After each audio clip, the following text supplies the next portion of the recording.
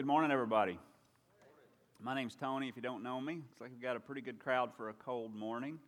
When I was watching that video, it kind of made me think of this little joke. It said, when a man says he's going to fix something, he's going to do it. You don't have to remind him every 6 months. So, I was thinking about these New Year's resolutions. I hope everybody, you're deep into it. You're well on your way to meeting your goals. And so I wanted to really understand. I've never really understood exactly what that word meant, resolution. So I do what I normally do. I looked it up in Webster's. And the definition of resolution is the act of making a firm decision. And when I first read that, I started laughing. Because I was thinking about, our New Year's resolutions. And I'm thinking about myself. I'm not judging anybody else. But I think about all those goals that I set on New Year's Eve. And how usually, by February, most of them are forgotten about.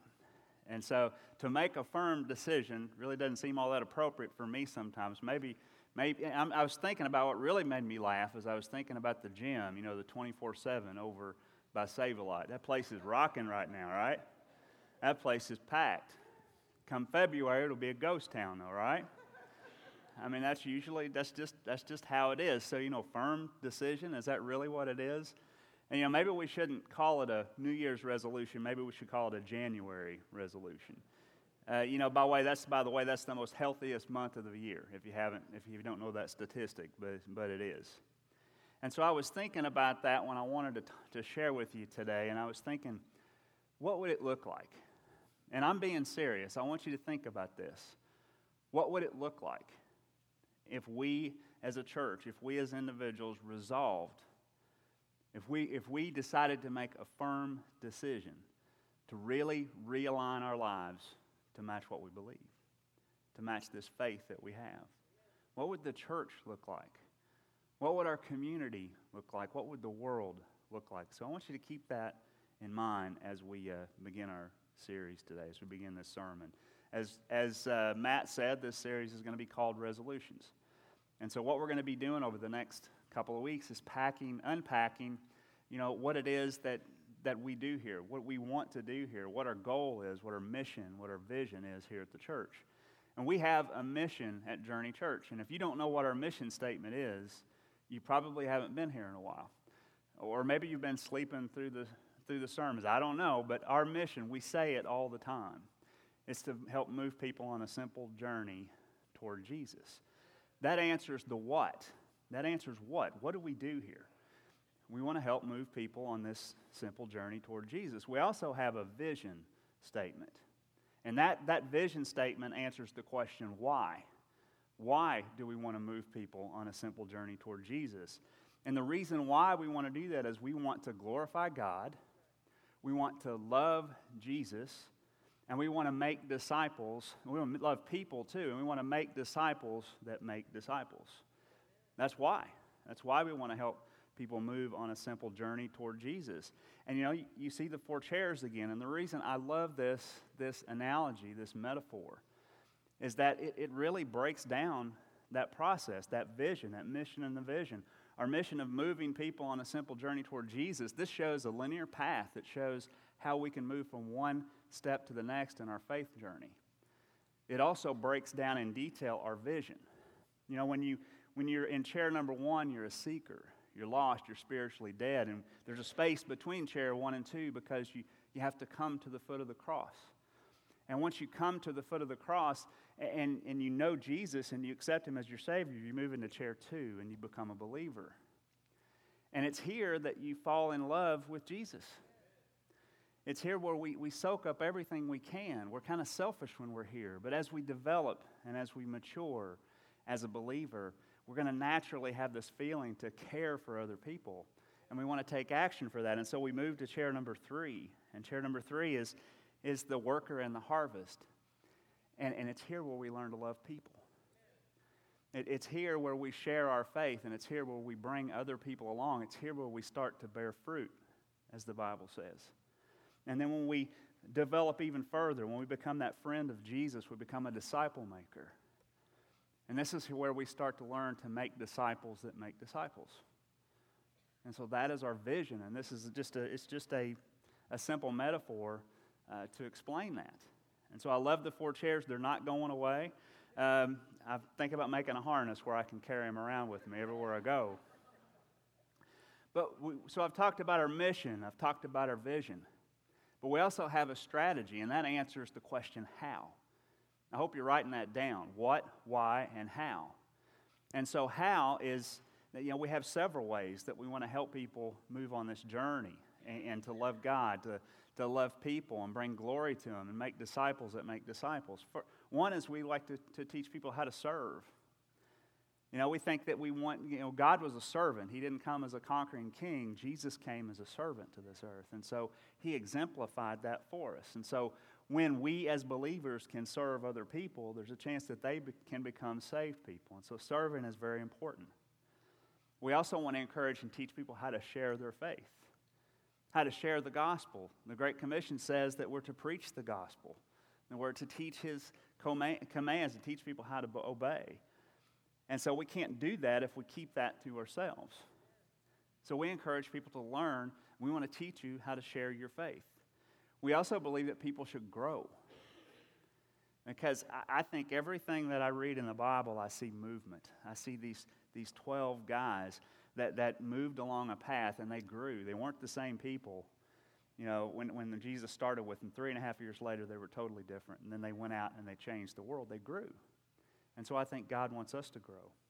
We also encourage people to give, to be generous with the gifts that God gives us. I mean, it's from him anyway. It's all his.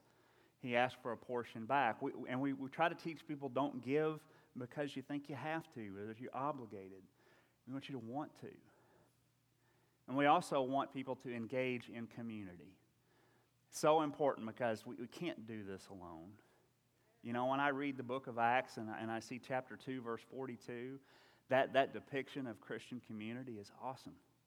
And so we want to duplicate that here at Journey Church. So we have a program called Journey Groups.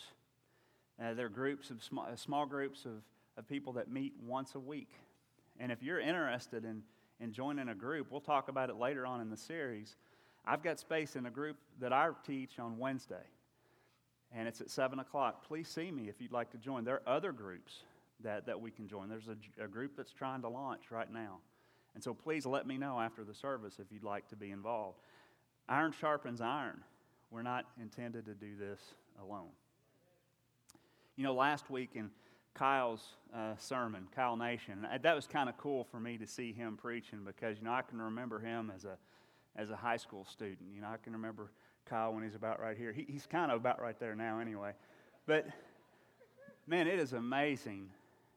It's amazing to see, where he's been, where he's come. I got to watch him kind of grow up here in the church, and he's an awesome guy with an awesome soul. But he taught about 3 points last week that I think led into this so perfectly, and we didn't really coordinate it. It just kind of worked out that way. But he talked about these 3 points. He said that when we accept Jesus, we're justified. And that when we start to move along our journey, we go through the process of being sanctified. And then it's all going to culminate at this point when we're all going to be glorified. Isn't that amazing to think about? That last one, we're going to be glorified. That's the end result. But folks, I don't think that we can get there if we don't bring glory to God along the way in everything that we do. And so today we're going to talk about bringing glory to God. That's the first topic in this rollout of this series, Resolutions. I wanted to tell you a story about me. I want you to know about what my passions are. One thing that you'll know if you spend any time with me is that I'm a Cowboys fan. And you're going to see me a lot during the week. I've got the Star of Texas, on me somewhere. I mean, I'm wearing it. I love the Cowboys. I loved them even before they were, really great this year. I've been a Cowboys fan since I was probably 10 years old. But it's a really good year to be a Cowboys fan if you've been following it all. Raph and I have been sharing a lot because he's a big fan of a team that he thinks is pretty good. It's the Patriots. And so, we've been talking a lot. They're in different divisions, and so we come on Monday morning, we've been happy. We come in, we talk about how great, Dak did and all this stuff. And so, it's been really fun, but they're kind of on a collision course for the Super Bowl, so I don't know how Monday is going to be. after that, so pray for us. But you know, I love the Cowboys, and I love talking them up. I love talking up how glorious they are this year. 2 rookie phenoms that have brought them to where they are, a division championship and a first week bye, and you know it's really awesome. And I just really have been bringing glory to the Cowboys. You know, I don't miss any opportunity to kind of lift them up, you know, on a Monday morning or whatever. You know, I just don't miss that. I'm passionate about the Cowboys. And so I wanted to give you that as an example of you know, something that we glorify on a daily basis. But you know, when I did it, I convicted myself. When I did it, my heart kind of broke, because I said, how is it that it's so easy for me to glorify a football team, but yet it seems like I find a hard time glorifying God on a daily basis? So it broke my heart when I thought about that example. So why is it important that we glorify God? Well, first I think we have to answer the question, who is God? And I think if we want to find that answer, we can find that in the book of Exodus, chapter 3, verse 13. This is when God is talking to Moses through the burning bush. And Moses is asking this question of God. He says, if I go to the Israelites and I say to them, the God of your fathers has sent me to you, and they ask me, what's his name? What do I tell them? And God replied and he answered, I am who I am. Tell them that I am sent me to you. Now what's God saying when he says, I am who I am? If you really think about what God is saying is, I have no beginning. That before this world formed, before this universe even existed, I am who I am. I've always been God. Long before Moses even could even think about, he has been God. And so he's established that, and he's leading in to answering the question, what is my name? And in verse 15, he does that. It says, God also says to Moses, say this to the Israelites, Yahweh, the God of your fathers, the God of Abraham, the God of Isaac, the God of Jacob has sent me to you. This is my name forever. This is how I am to be remembered in every generation. So God names himself specifically. And what he's saying here, before he said, I have no beginning. Now he's saying, I have no end. That long after this world is gone and this universe ceased to exist, I'm God. And so God created everything. And you know, when we listen to that, we know that God is everywhere and God knows everything. And so how can we not give him credit? How can we not glorify him just for that purpose, because of who he is? He's the only one that deserves to be glorified. Jesus always was. Jesus always will be. How can we not give him glory? But I want to be honest with you. And I want to ask that you be honest with me. I really don't think that we glorify them on a daily basis, at least not all the time. I'm just being honest. You know, at least our lives really probably don't show it that much in some ways. And so I want to develop that with you today. You know, what does Jesus say about glorifying the Father? You know, I've had this has even been taught to me that, you know, there was the Old Testament, and that's God, and there was 400 years of silence, and there's the New Testament, and that's Jesus. It's almost been kind of taught to me like, well, God was figuring it out in the Old Testament, and then he finally figured it out in the New Testament. No. Jesus is all throughout the Old Testament.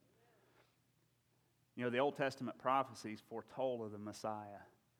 It foretold that he would be born of a virgin, that he would be born in Bethlehem, that he would be born of a woman, that he would be from the line of Abraham, and a descendant of Isaac, and a descendant of Jacob, and he would be from the tribe of Judah, that he'd be an heir from David's throne, that his throne would be anointed, and it would be eternal, it would be permanent, that he'd be called Emmanuel, that he would come out of Egypt, that there'd be a massacre of children in his birthplace, that a messenger would prepare the way for him, that he'd be rejected by his own people, that he'd be a prophet, that he'd be preceded by Elijah, and he would be declared the Son of God.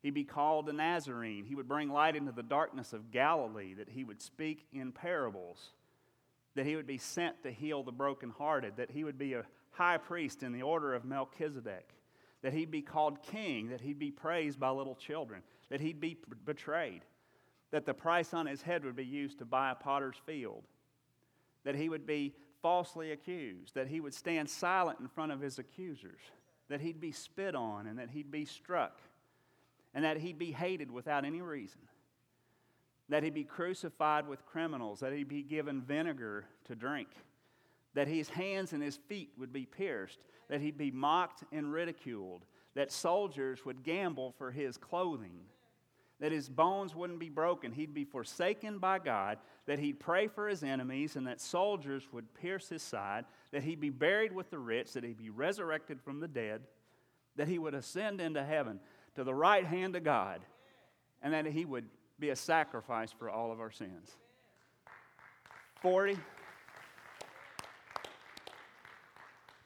44 prophecies that pointed to Jesus. If you want to know more about Jesus, read the Old Testament. Don't take my word for it. Jesus glorified God in everything that he did. John 17:1.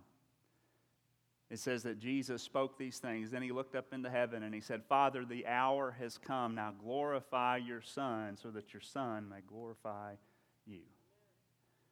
I don't know if you've ever got that before, but what I get from that is if we stand a chance of giving glory to God, we have to glorify Jesus.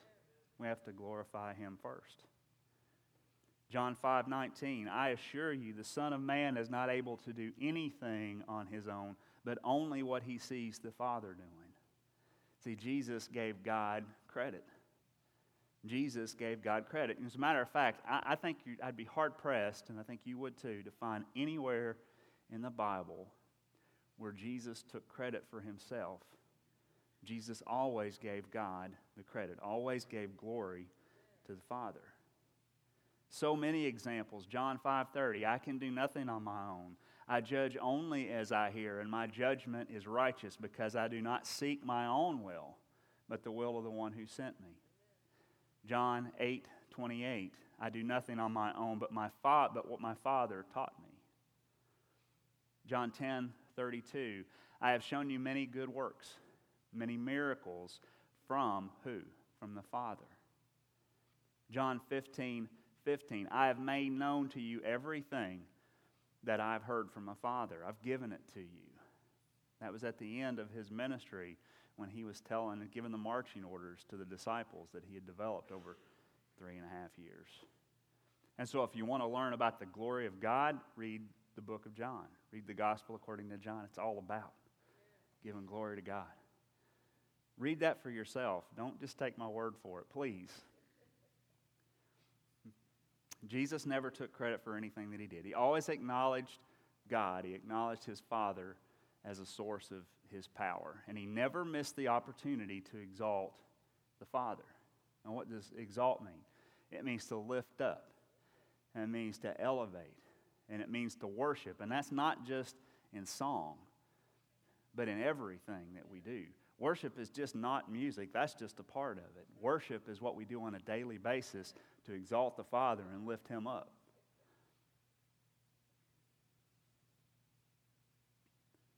So it's in everything that we do. And this was really, it's one of Jesus' unique qualities because everything that he did, if you study his life, everything that he did, the purpose was to exalt the Father. That was the result, is that God was glorified. I believe he modeled that for his apostles so that we would know what that looks like and we could do that. You know, Jesus was the Messiah. There's no doubt about that. He was the deliverer of the Jews. But rather than come as a conquering king, he took the form of a man and he came as a servant. And so there, he had, it was a cost. You know, I love what Isaiah says about Jesus. It foretold of Jesus. It gives us kind of the character, the qualities of Jesus. And it's not what you might expect. Isaiah 53:2-3. He grew up before him like a tender shoot, like a root out of the dry ground. He had no beauty or majesty to attract us to him. Nothing is in appearance that would make us desire him. He was despised and rejected by mankind, a man of suffering, a man familiar with pain, like one from whom hide their faces. He was despised, and we held him in low esteem. We kind of have this vision of Jesus that I think is a little inaccurate. Jesus was a man. Jesus was common. He wasn't Brad Pitt in the long hair phase.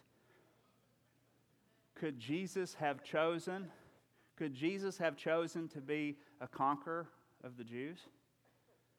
Do you think he could have? I think so. I think Jesus, he was God, right? His deity is undeniable. He could have done that. Would his life have been easier on this earth had he chose to do that? I think absolutely.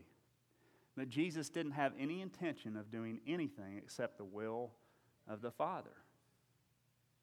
In Philippians 2:5-8, it says, "Who being in very nature God did not consider equality with God something to be used to his own advantage.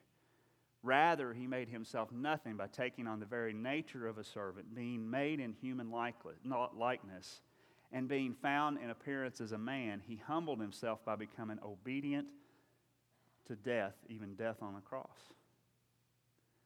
See, I think Jesus had a choice. And, I think he could have leveraged his deity to make his obedience easier. But I think the Bible tells us that he didn't do that. I believe that he glorified the Father instead of glorifying himself, not because he had to, but because he chose to. I think we shouldn't attempt to glorify God in everything we do out of obligation. I think when I read this, we should do it because we want to. We should do it because we want to give glory to God. So how do we glorify God? Well, I think we do it by doing what Jesus did. First, we have to trust him. We have to exalt him. We've got to lift him up. We've got to acknowledge him as the author of all good things. Every good thing that happens to us, everything. Jesus is the author. We've got to admit that and glorify him and thank him for that. Jesus didn't stop. Here's my opinion. Jesus didn't stop at glorifying God with just lip service, okay? It just wasn't something that just came out of his mouth and he walked on. He did more. The Gospel of John gives us insight into how Jesus glorified God, especially in his humanity. 17:4 in these verses we call the high priestly prayer. It says, "I have glorified you on earth by how? By completing the works that you gave me to do." By completing the works that you gave me to do. So what did Jesus accomplish on earth in his humanity? And I'll try to summarize it as best I can, but Jesus preached through a ministry for 3.5 years. And he gave 4 challenges to his disciples, the men and women that would follow him. First he said, "Come and see." Pretty simple challenge. And then he ramped it up a little bit and he said, "Now follow me." That required action, right? And then later on in his ministry, about 2.5 years into his ministry, he said, "Follow me, and I'll make you fishers of men." Now that's a little bit more challenging. And then at the end of his ministry, he said, "Now go and bear what? Bear much fruit." That's when we become the friend of Jesus, when there's fruit in our lives. And so he spent a lot of time with his disciples. We really hang on the time that he spent with the masses and these wonderful sermons that he preached, but he spent more time pouring into this handful of people that would follow him. And he trained them and he prepared them for ministry. And then he took them out on missionary trips and he let them learn how to do this by hands-on experience. And so he was building these guys up all the way, and then he commissioned 12 of them into leadership of the church that's going to come. And so that was leadership appointment, not leadership training. And I believe the way, really, and Jesus died a substitutional death for us at the end of his ministry. And more importantly, he rose from the grave to show us that when we follow him, when we obey him, that we can be with the Father and that we can have an eternal life. And I believe the way he glorified God the most was he created this movement of multiplying disciples. because these 12 guys that he appointed in the leadership position, those were the fathers of the church that we're a part of today. Billions of people. And so I think that's how he glorified God the most, was that he created this church that we know today. You know, the 4 chairs, I just told you that represented the vision of our church, but that also represents that process that Jesus took these disciples through. They were all lost until they found him. They all fell in love with Jesus. And then they had to love people, right? Because they ministered to people. And then they became disciple makers and friends of Jesus. And so that's what this 4 chairs represents as well, is the life and the ministry of Jesus Christ. So the chairs don't make it powerful. It's Jesus that makes that a powerful description. Time after time, Jesus said, follow the pattern that I've given you. Do the things that I've done. In 1 John chapter 2, verse 6, it says, the one who says that he remains in him must what? Walk as Jesus walked. And so in Luke 6:40, it says, a disciple is not above the teacher, but everyone who is fully trained will be like his teacher. I love that because I think there's one distinction that God had in his humanity, that Jesus had in his humanity. He was like us in every way, but he was sinless. And what I think he's acknowledging to us here is that we can't be sinless on this side of eternity. We can sin less as we develop, but that's the difference we have in Jesus and his humanity. We can't be sinless, but Jesus lived the life exemplifying what God intends us to be. I believe that with all my heart. Don't take my word for it. Jesus wants us to do the things that he did. In John 14:12, it says, I assure you, the one who believes in me will also do the works that I do. Now think about that. We read about what Jesus did and the crazy things, but Jesus has said doesn't say we might, doesn't say we can, it says we will. We will do the things that he did. And if you think it's even crazier than that, the way he finishes that up is he says, and he will do even greater works than these. Does that not blow your mind? Again, those aren't my words. That's Jesus telling his disciples and telling us. Now, how can that be? Well, Jesus spent 3.5 years in his ministry, but if we're lucky, we've got 40, 50 plus years. So if we have faith in him, if we glorify him, if we follow him, are we going to do great things? I think Jesus is telling us that we will. I think, though, and unfortunately, I think we've kind of convinced ourselves in this culture otherwise. We've convinced ourselves that that's just not possible. We have this thing, we say, Jesus did what he did because he's God. I'm not God. I can't do it. But I think Jesus gave us a job to do. I think he gave us a job to do. And he gave us resources in order to do it. The same resources that he leveraged and used in his ministry. We have the power of the Holy Spirit. We have Scripture. Jesus knew him some Scripture, right? I mean, he quoted from the Old Testament 90 times from 70 different references. I mean, he knew it stone cold. And so we have the same thing. We have Scripture available to us. We also have the power of prayer. Jesus was connected with the Father through prayer. Sometimes he prayed all night. He went away and prayed alone. He did pray with the masses, but he had a prayer life, right? An active prayer life. I think there's plenty of evidence in the Bible that Jesus didn't always know what his next move was, but after a night of prayer, it was clear to him. We have the same resource. We have prayer. When I look at the life of Christ, it's becoming a whole lot more clear to me that he didn't glorify God just with his mouth, that Jesus was obedient and he followed God's will, his perfect will, in completing what God gave him to do. And folks, I think he commissions us to do the same thing. I think that he does. When I read this, I think that's true. When we realign our lives and we begin the process of glorifying God, then our end result is going to be glory. But we have to glorify God in everything that we do to get there. Jesus' life is our perfect example of how we can glorify God. I've gotten really passionate about learning about the person of Jesus.